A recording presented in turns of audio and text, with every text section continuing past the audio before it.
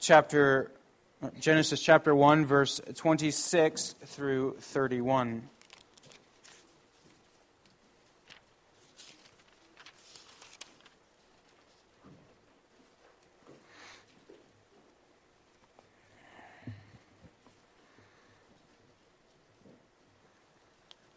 Just a few verses from what may be the most familiar chapter in the Bible. Genesis 1, verses 26 through 31. Then God said, "Let us make man in our image, after our likeness, and let them have dominion over the fish of the sea, and over the birds of the heavens, and over the livestock, and over all the earth, and over every creeping thing that creeps on the earth." So God created man in his own image. In the image of God he created him. Male and female he created them. And God blessed them. And God said to them, "Be fruitful and multiply, and fill the earth and subdue it, and have dominion over the fish of the sea, and over the birds of the heavens, and over every living thing that moves on the earth." And God said, "Behold, I have given you every plant yielding seed that is on the face of all the earth, and every tree with seed in its fruit. You shall have them for food. And to every beast of the earth, and to every bird of the heavens, and to everything that creeps on the earth, everything that has the breath of life, I have given every green plant for food." And it was so. And God saw everything that he had made, and behold, it was very good. And there was evening and there was morning, the sixth day. Let's turn now to the New Testament, to the Gospel according to Matthew.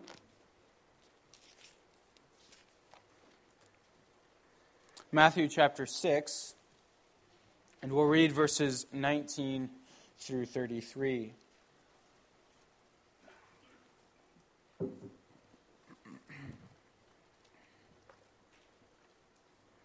Both of these readings are in connection with the eighth commandment, which is "You shall not steal," and which also delves more widely into the nature of our possessions. That's your context you can have in mind as we read. Matthew 6 and verse 19. "Do not lay up for yourselves treasures on earth, where moth and rust destroy, and where thieves break in and steal.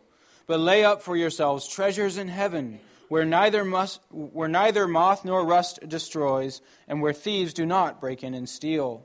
For where your treasure is, there your heart will be also. The eye is the lamp of the body, so if your eye is healthy, your whole body will be full of light. But if your eye is bad, your whole body will be full of darkness. If then the light in you is darkness, how great is the darkness? No one can serve two masters, for either he will hate the one and love the other, or he will be devoted to the one and despise the other. You cannot serve God and money. Therefore I tell you, do not be anxious about your life, what you will eat or what you will drink, nor about your body, what you will put on. Is not life more than food, and the body more than clothing? Look at the birds of the air. They neither sow nor reap, nor gather into barns, and yet your heavenly Father feeds them. Are you not of more value than they? And which of you, by being anxious, can add a single hour to his span of life? And why are you anxious about clothing? Consider the lilies of the field, how they grow. They neither toil nor spin. Yet I tell you, even Solomon in all his glory was not arrayed like one of these. But if God so clothes the grass of the field, which today is alive and tomorrow is thrown into the oven, will he not much more clothe you, O you of little faith? Therefore do not be anxious, saying, what shall we eat, or what shall we drink, or what shall we wear? For the Gentiles seek after all these things, and your heavenly Father knows that you need them all. But seek first the kingdom of God and his righteousness, and all these things will be added to you. So far, the word of God. As we reflect on what we've read together, let's sing together from Psalm 49, stanzas 1 through 3.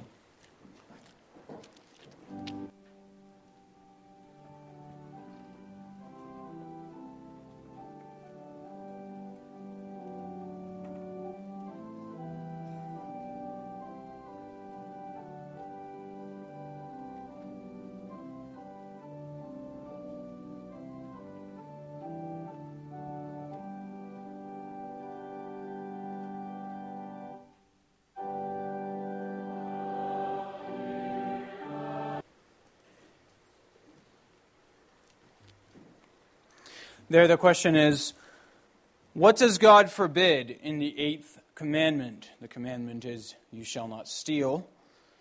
God forbids not only outright theft and robbery, but also such wicked schemes and devices as false weights and measures, deceptive merchandising, counterfeit money, and usury. We must not defraud our neighbor in any way, whether by force or by show of right. In addition, God forbids all greed and all abuse or squandering of His gifts. What does God require of you in this commandment? I must promote my neighbor's good wherever I can and may, deal with him as I would like others to deal with me, and work faithfully so that I may be able to give to those in need. So far, the Heidelberg Catechism.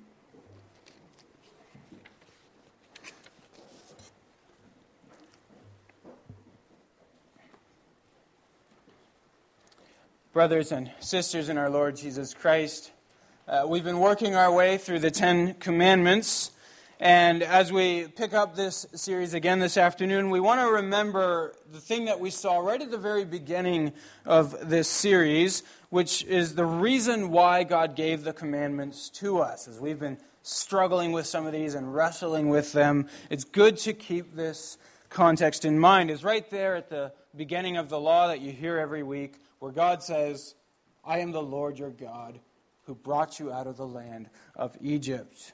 In other words, God gives us this law having set us free because now He wants us to be able to live as free. It's good to keep that in mind as we struggle through these things. The law is not given for us to be a burden for us to strap onto our backs and carry, but as a corrective to keep us from falling back into the kind of slavery that, to use the parable, the kind of slavery that we would have experienced in Egypt.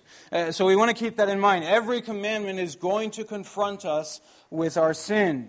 We sometimes talk in this way about the law as a mirror by which we are able to see ourselves more clearly. But we don't do that just in order to punish ourselves as sinners. We do that in order to find repentance and healing in obedience to God's law where there is life. Every commandment will show areas of our life that need correction and need changing, and that may feel like another burden on our backs. But the truth is, sin is the burden that we're carrying on our backs that is sapping us of our life and our joy. The 10 Commandments are here to offer us the corrective with the grace of God. We saw that also in the first week. With the grace of God that's ours in Christ so that we can find healing on the other side. That's the big picture then that we want to keep in mind also for this afternoon. Now, I mentioned last week that out of all the 10 Commandments, if I was to give a survey, which one provides the most struggle and anguish in your life, probably most people would say the 7th commandment. And the opposite is probably true with the 8th commandment. A lot of us read the 8th commandment, you shall not steal, and we think, well, at least there's one that I've kept. I don't steal from anybody. How are you doing then with the 8th commandment? You shall not steal. Well, let's start by putting this into the big picture. We've seen every week there's your surface commandment, you shall not steal, and there's a great deal of foundational things that the Bible teaches us that exist there that also need to be explored. Something that's so obvious we might easily overlook it, but we should recognize that's affirmed in this commandment is that the Bible respects the right of private property ownership. And you can see that, right? You shall not steal. In other words, you shall not take the property that God has given to somebody else. It's their property. That's the implication. God has given it as a gift to them. So the Bible respects and teaches the right to private property ownership. This is why Christians ought to always reject any form of government or economics that excludes this private property ownership. This is why Christians reject communism that says that all property belongs to the state. This is why Christians also ought to reject any view of economics that views wealth inequality as such as a form of evil. And that's fairly dominant in our culture. This is the politics of envy that believes that it's wrong, it's evil for one person to have more wealth, more private property than another. The Bible teaches otherwise. Both the rich and the poor are created by God. It's 1 Samuel 2, verse 7, the Lord makes poor and makes rich. Or Proverbs 22, verse 2, rich and poor have this in common. The Lord is the maker of them all. Now, obviously, there are factors that do lead to income inequality that may well be evil. The abuse of the poor, taking advantage of the poor, and these things are soundly condemned in Scripture. But the inequality as such is not the issue. Sometimes people approach the Bible wrongly with this simplistic mindset that one group is good and the other is bad. And it can go both ways depending on who you're talking to. Some people read the Bible with the mindset that poor people are good and rich people are bad. And they would say, Jesus is poor, I'm poor, and so I must be like Jesus. That's a very hasty assumption. There are godly poor people and there are ungodly poor people. There are godly rich people and there are ungodly rich people. Let me read you a quote from Proverbs 24. This is Proverbs 24, verse 30. He says, I passed by the field of a sluggard, by the vineyard of a man lacking sense. And behold, it was all overgrown with thorns. The ground was covered with nettles, and its stone wall was broken down. Then I saw and considered it. I looked and received instruction. A little sleep, a little slumber, a little folding of the hands to rest, and poverty will come upon you like a robber, and want like an armed man. Some of you read that and you think, that's my neighbor he's talking about there. We've seen this. We've all seen this kind of person. And what is this? Is this godly poor or ungodly poor? Well, very ungodly. He's lazy. That's the whole point of the passage. He's poor because he didn't want to work. That's an ungodly quality. Now, others might go to the other extreme and say rich people are good, poor people are bad. You hear that sometimes even in politically conservative circles. The only reason that rich people are rich is because they're smart and they worked hard, and that's why they're rich. And poor people are poor because they're lazy and they didn't work hard, and that's why they are the way they are. Well, sometimes, but sometimes not. This is where Scripture draws lines that are different than the lines that we find drawn in our culture. Sometimes poor people are poor because they've been cheated or defrauded or ripped off. Sometimes the rich people are rich because they've taken advantage of the poor or stolen from others. That also happens. Well, the truth is, there are godly rich people and there are ungodly rich people. And so you might think of Job or Abraham. Those are godly, rich people. And there are ungodly rich people like Ahab. We've seen his reign over the last months. Or Zacchaeus, the tax collector, before he repented. He was an ungodly rich man. And there are godly poor people like Joseph and Mary. Godly people, but very poor. And ungodly poor people like the lazy man that we just read about in Proverbs. Wealth inequality is not the issue. Godliness is the issue. We draw different lines as Christians than the lines that our culture draws. So that's our first foundational stone here. Scripture teaches us to respect the right of private property, which means it's never okay to steal. And some people might say, well, what if the person's rich? Isn't it okay to steal then? No. What if it's a rich corporation? They've got lots of money. No, not okay to steal. What God has given to others is not yours to take. That's our first foundational principle. Secondly, we also want to recognize that all of our property, whether it's someone else's, whether it's ours, is ultimately on loan from God. In 1 Chronicles 29, You find David in the assembly of Israel raising the funds for the building of the temple. And when he dedicates them to God, he says to God in his prayer, "Who am I, and what is my people, that we should be able to offer to you so willingly? For all things come from you, and of your own we have given to you." Think about that statement. Of your own we have given to you. All property is ultimately God's, and we have it on loan from Him. And even when we give it to God, for example, in our tithes and our contributions, we're only giving God what is His in the first place. It's like the best analogy I've heard is when a child takes his mom's paper and mom's crayons and draws a picture for mom and then gives it to mom. He hasn't given mom anything that wasn't already hers.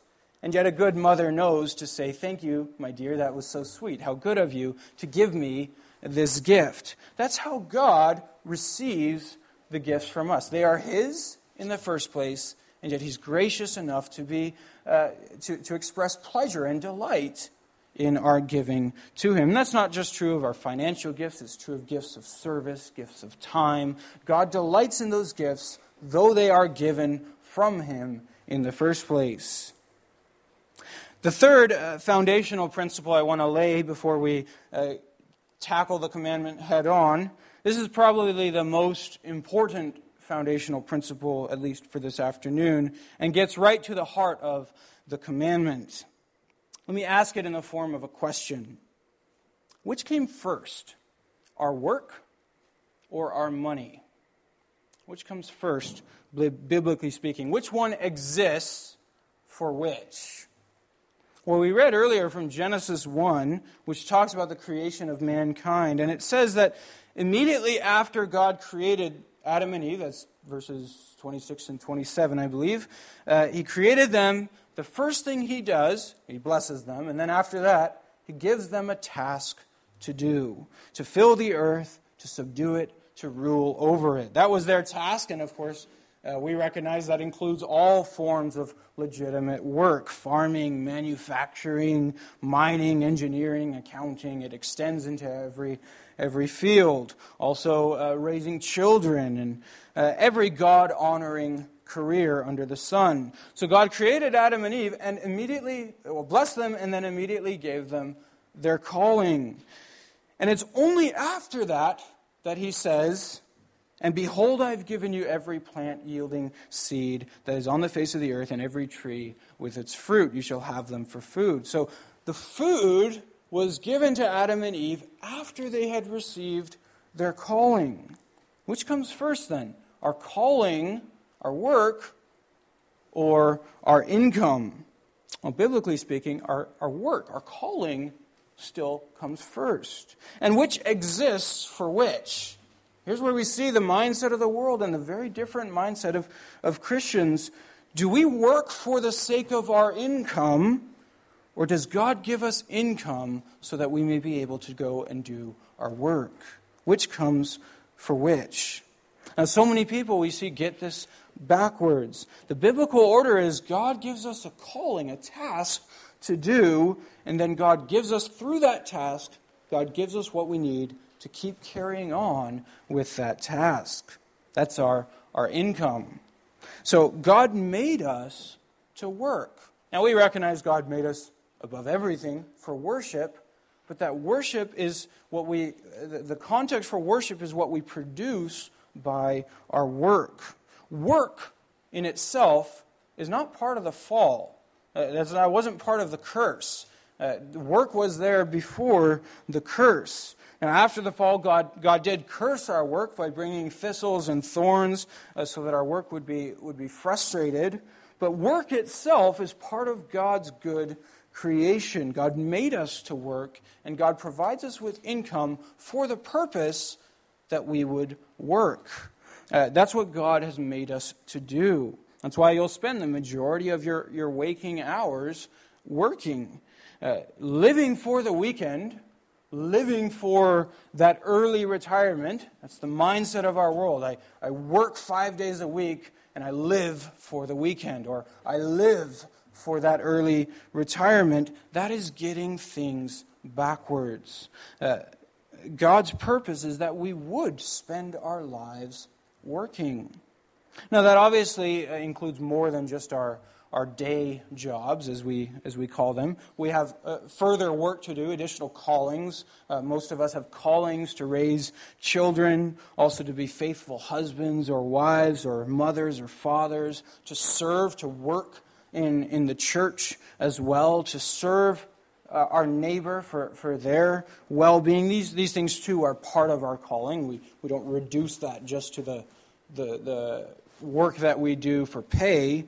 But we too easily approach the whole thing backwards. And we think we're called to live for the downtime, and the work is just the necessary evil that must be overcome in order to get to that downtime. The reality is, biblically, it's the other way around. Ecclesiastes 11, verse 6 says, "Sow your seed in the morning, and at evening do not withhold your hand, for you do not know which will prosper, this or that, or whether both alike will be good." What it's saying is, don't quit working as soon as you hit retirement age. When it talks about morning and evening, it's talking about the overall course of our lives. Don't just work during the so-called working years and then quit as soon as you hit retirement, but rather stay busy. Perhaps in something very different, but stay busy because God has called you to work. And you don't know which part of your life might turn out to be the more fruitful part of your life. It may be that retirement provides the perfect opportunity to pursue areas of ministry and service that previously weren't available. We were made to work. When we approach things backwards also, then everything in life becomes a burden. If you're living for the downtime, then it's a very frustrating life because the vast majority of your life is not going to be that downtime. And then everything just keeps interrupting my rest. We get home from work, and then there's kids to put to bed, and then there's a honey-do list, and all this work that's interrupting my downtime. It's a very exhausting and frustrating life when we live for the downtime. If we approach our work biblically, we recognize God has made me for service, to pour myself out. We discover there's really so much grace interspersed between. There's these wonderful moments of downtime that I get to enjoy to refresh me for the work that I love to do. We have opportunities to stop and catch our breath, an entire day of the week, Sunday, in which we may rest and worship and recharge for the week ahead. Life that is lived for service is life that is full of grace. Life that is lived for downtime is life that is exhausting. So this is important also for young people to be thinking about as you consider careers, as you consider what is the work that God is calling you to do. Don't just look for the job that pays the best. It's the way the world thinks about it. I work for the income. Don't approach things that way. Look for the job that fits you, where you can do your work and thrive and glorify God by it. That you can enjoy working, since that's what you will do the majority of your life. Don't put the paycheck first. Well, one more text, and then we'll get to the surface issue, and we won't spend that much time on it. Don't worry. We read from Matthew 6 earlier. And the Lord Jesus there says, "No one can serve two masters, for he either will hate the one and love the other, or he will be devoted to the one and despise the other. You cannot serve God and money." That's what this commandment is about. What is your God? What are you living for? What are you working for? Continuing again from Matthew 6, "Therefore I tell you, do not be anxious about your life, says the Lord, what you will eat or what you will drink, nor about your body, what you will put on. Is not life more than food, and the body more than clothing?" There's a concept for our world. Life is bigger than the things that you can buy. It's more than food. The body is more than clothing. You think about it, how many young people spend their entire paycheck on clothing? Life is more than clothing. Or let's put it in today's terms. What about the big metal clothing that you drive around everywhere? That's clothing too. We call them cars, but it's clothing. It's not just. It doesn't just have a utilitarian purpose of getting from A to B. It has a visual purpose. It's something you put on. And that's not a criticism of having beautiful cars or beautiful trucks. You may say, yes, I need a car, and we need our clothes as well. Those are good things. But it is also clothing. It's our image. We wear our vehicles. And so the same point applies here that the Lord is saying. Is not life more than what you wear? Don't live for what you wear. The same is true for housing. Our housing is also a kind of clothing. There's a visual image that it presents. Life is more than just the house. How many young people buy a brand new 4x4 truck purely because they need to haul firewood? That's not to say it's a wrong thing to buy, but it's clothing, and we all understand this. And so the question that the Lord Jesus is asking is, what are you living for, and is it worth being anxious about? Don't allow yourself to get things out of order. You see the point that the Lord makes right at the very end of the verses that we read. Seek first the kingdom of God and His righteousness, and all these other things will be added to you. There are priorities that are set straight. Seek first the kingdom of God and His righteousness. In other words, make it your priority to make your whole life about loving God, serving God, loving and serving your neighbor, and God will add everything else that you need.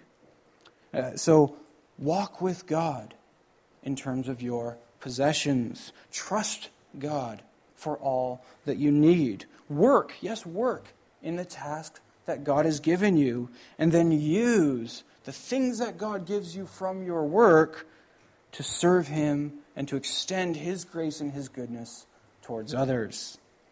All right, so there's your the rest of your iceberg. Those are our foundations. Let's go briefly to the commandment itself then. Stealing, when you consider all these things, stealing is really only the extreme example of getting these things backwards. When we steal, we're sinning against God and our neighbor on two different fronts. There are two sins here. The one sin is, I'm taking what God has given to someone else. The other sin is, I'm choosing not to get it by working, which is what God has made me to do.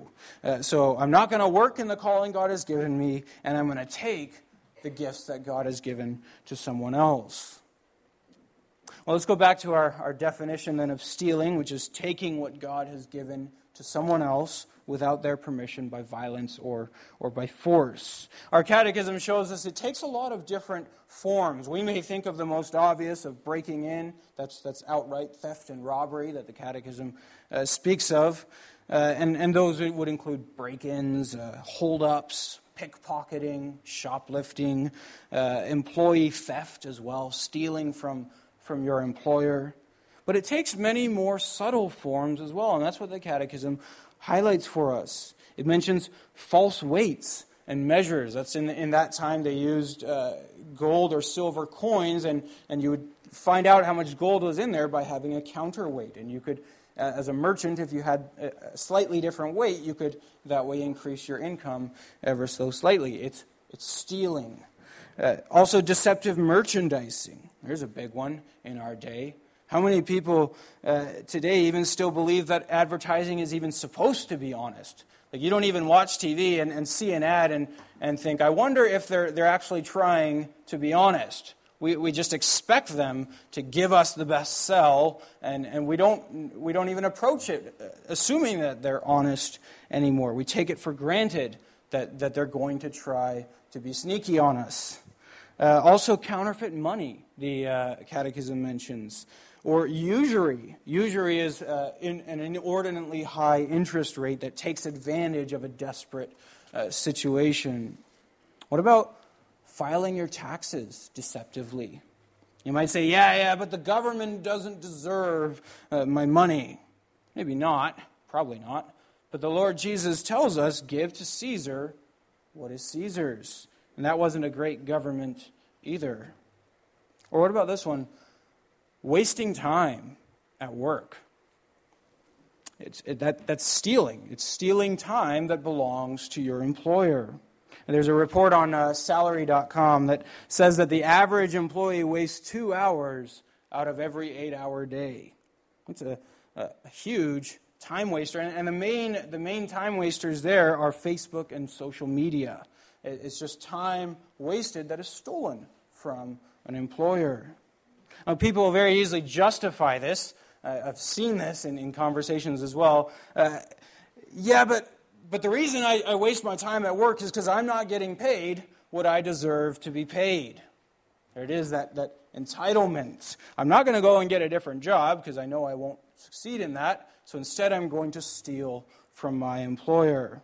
But you've agreed to work so many hours for such and such pay. It is theft to do any less. The Bible also talks about employers who steal from those who work from them by withholding wages that are due. James 5, verse 1, come now, you rich, weep and howl for the miseries that are coming upon you. Behold, the wages of the laborers who mowed your fields. Some of the landscapers here are understanding this one well. Which you kept back by fraud are crying out against you, and the cries of the harvesters have reached the ears of the Lord of hosts.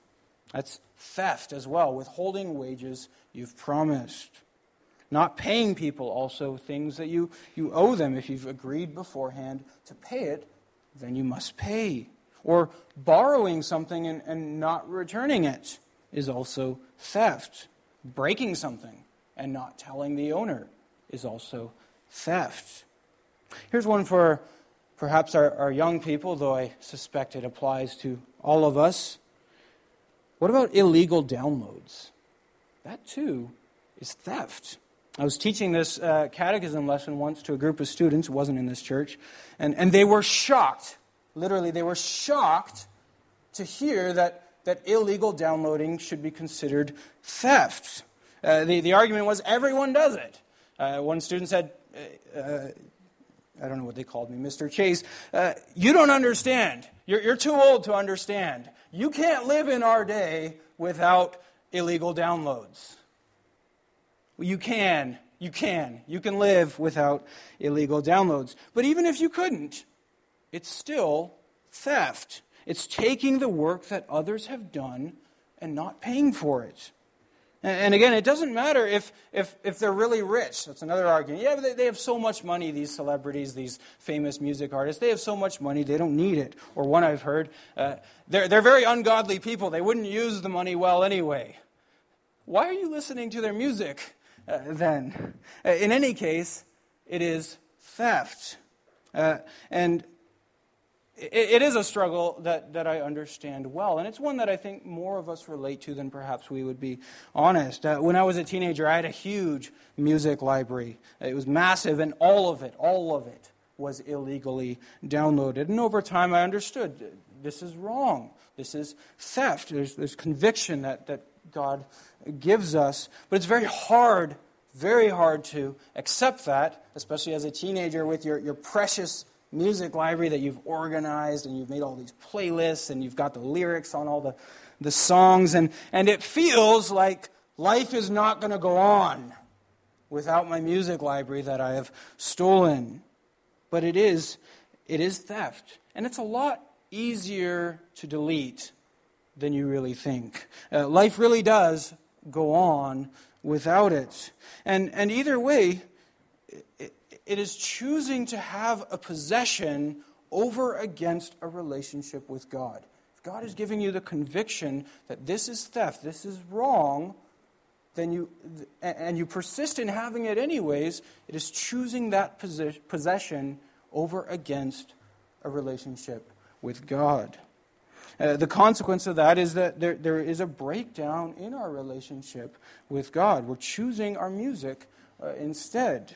Delete it, repent of it, and come again before God. Don't live with the guilt of having something that you know that God has convicted you does not belong to you.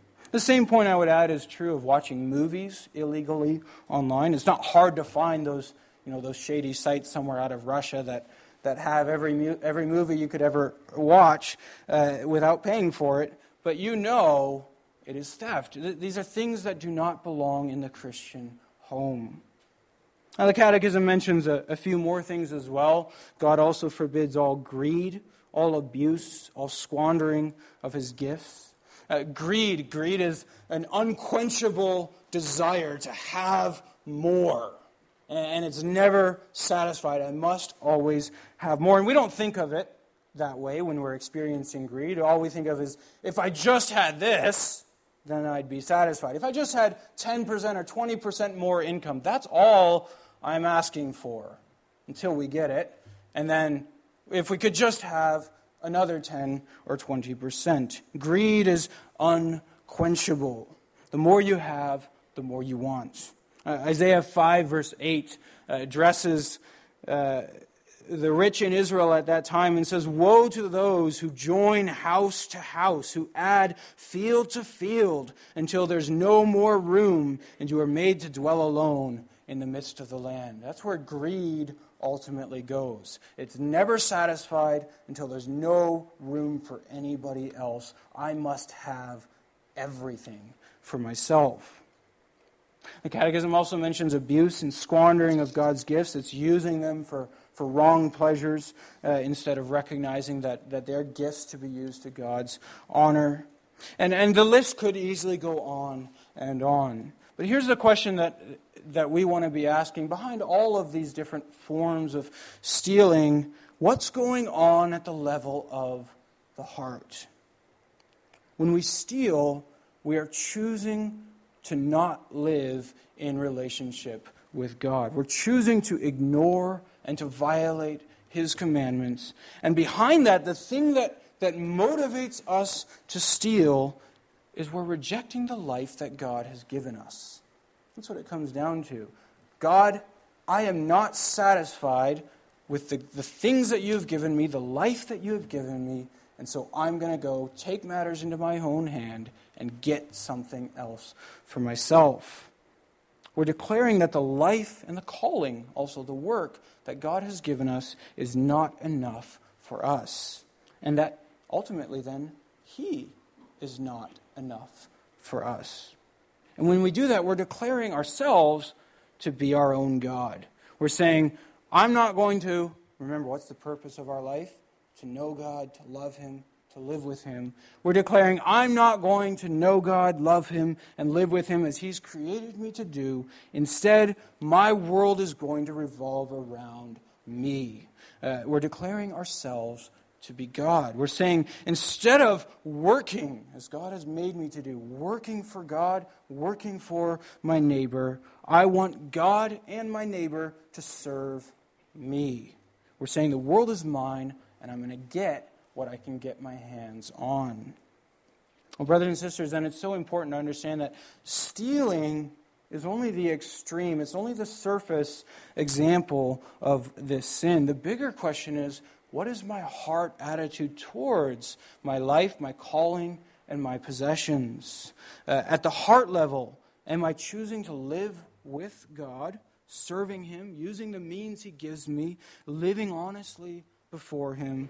Or am I going to live life on my own, looking out for number one, and then whatever I can get my hands on is going to be fair game to me?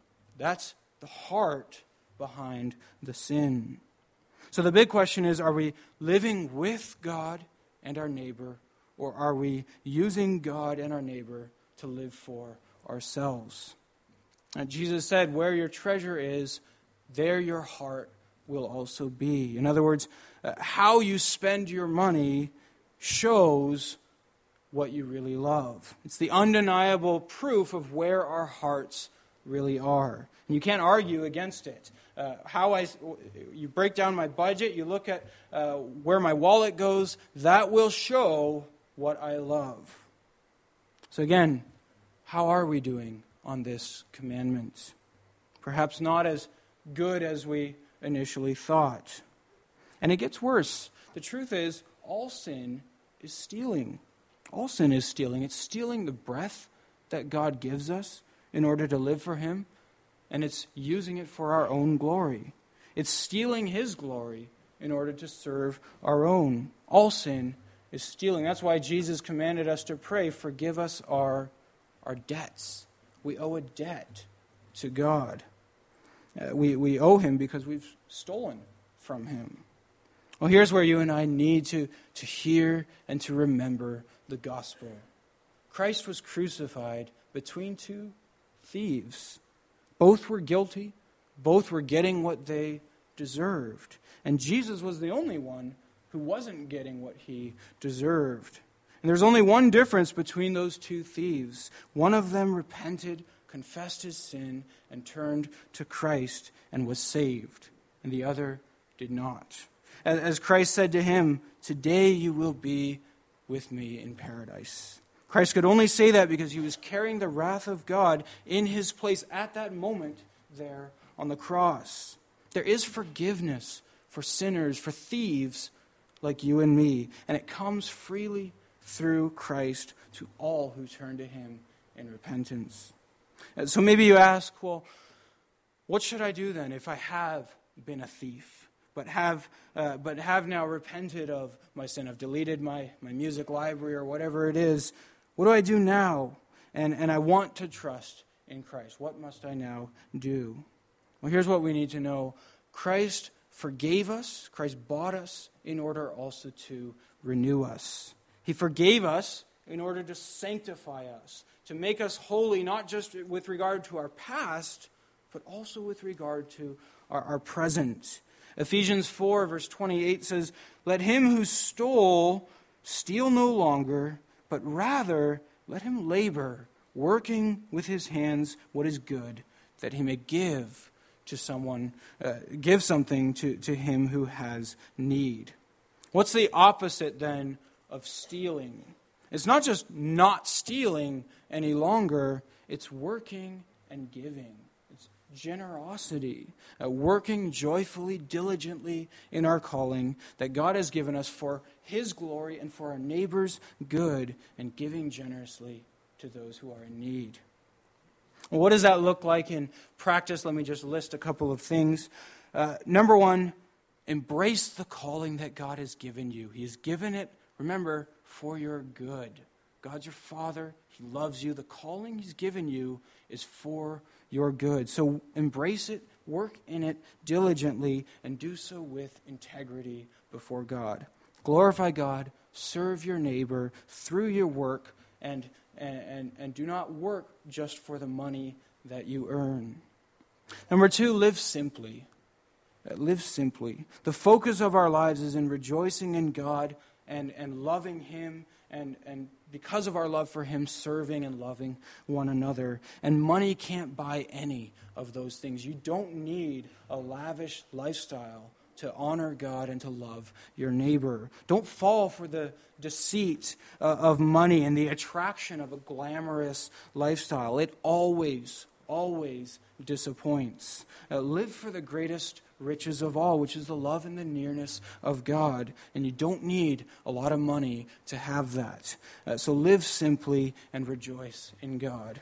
Number three, use your money and your home to show God's goodness and God's grace to others. That's the application there of Ephesians 4. Let him who stole steal no longer, but rather let him work so he can give. Use your money and use your home to extend God's grace to others. Hebrews 13 verse 2 says, do not neglect to show hospitality to strangers, for thereby some have even entertained angels unawares.